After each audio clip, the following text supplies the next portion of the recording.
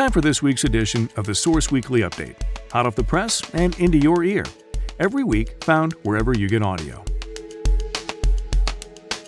And now, let's take a look at some of our highlights from the latest edition, Volume 25, Issue 31, dated August 1st. From our news desk, here are the entities helping buy the Bulletin. At least 5 Central Oregonians are offering loans or investment dollars to buoy sale. By Nicole Vulcan. A handful of Central Oregonians have committed funds to help an Oregon company purchase 2 local newspapers. EO Media, which owns numerous Oregon newspapers including the East Oregonian, the Chinook Observer, and others, won an auction to purchase both the Bulletin and the Redmond Spokesman for a purchase price of $3.65 million, beating out Adams Publishing Group, whose representatives also bid on the papers Monday. Another initial bidder, Rhode Island Suburban Newspapers Incorporated, did not have representatives at Monday's auction in Portland. Both the Bulletin and Spokesman were for sale as part of bankruptcy proceedings by their parent company, Western Communications, which filed for Chapter 11 protection in January. That was the second time Western Communications had sought bankruptcy protection in the past decade, with another filing in 2012. EO Media's Group Chief Operating Officer, Heidi Wright, told the Source Weekly Tuesday that 6 entities have added funds that helped them achieve the winning bid. Wright said 2 parties are investors in the newspapers, while the others have offered loans. The source confirmed Tuesday that the Central Oregonians contributing financial support include William Smith, Amy Tykson, the Tykson Family Foundation, Louis Capozzi, Jay Bowerman, and the Ben Foundation, run by Chairman of the Board of Brooks Resources Corporation, Mike Hollern.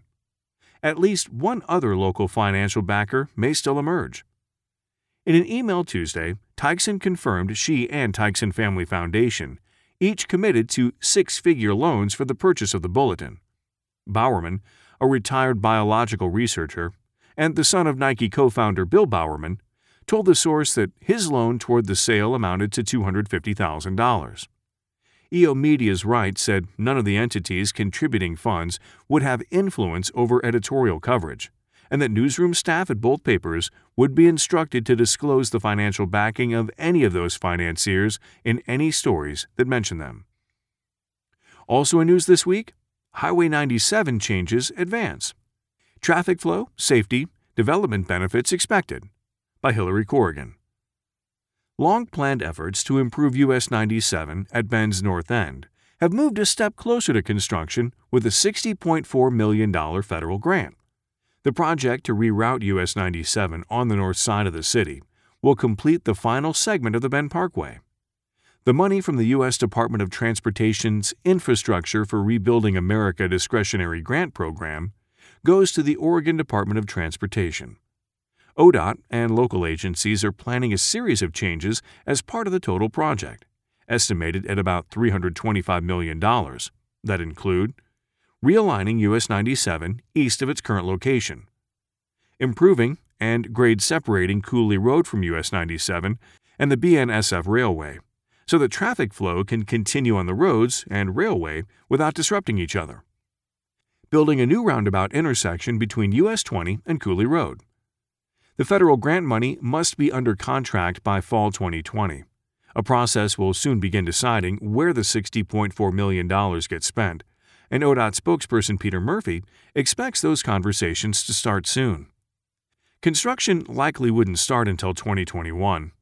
State legislation in 2017 dedicated $50 million toward improvements at the Highway 97 and Cooley Road intersection.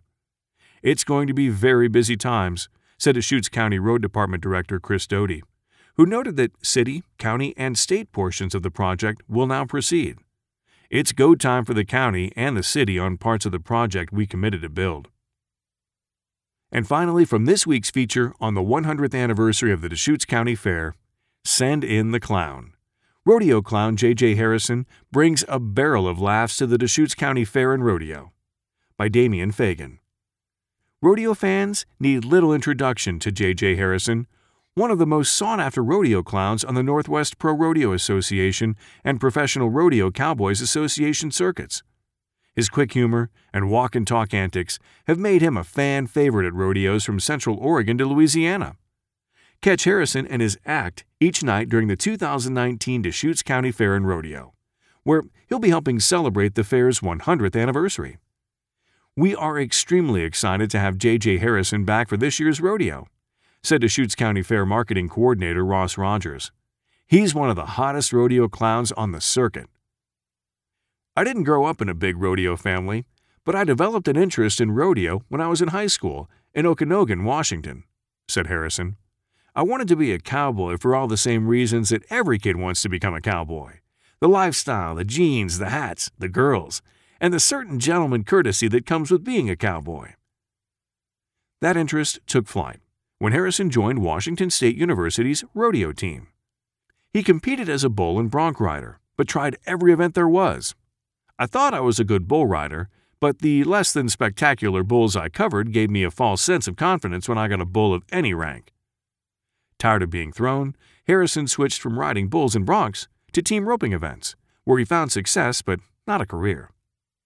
Harrison graduated from WSU in 1998 with a teaching degree and eventually earned a master's degree in education from Arizona's Grand Canyon University, while teaching science and social studies to 8th graders in Walla Walla, Washington. In his off time, he continued roping and training horses, balancing rodeo and teaching for 8 years. In addition to his horse skills, Harrison is a natural-born entertainer with a quick wit and high energy. Thanks for listening to this week's edition of the Source Weekly podcast.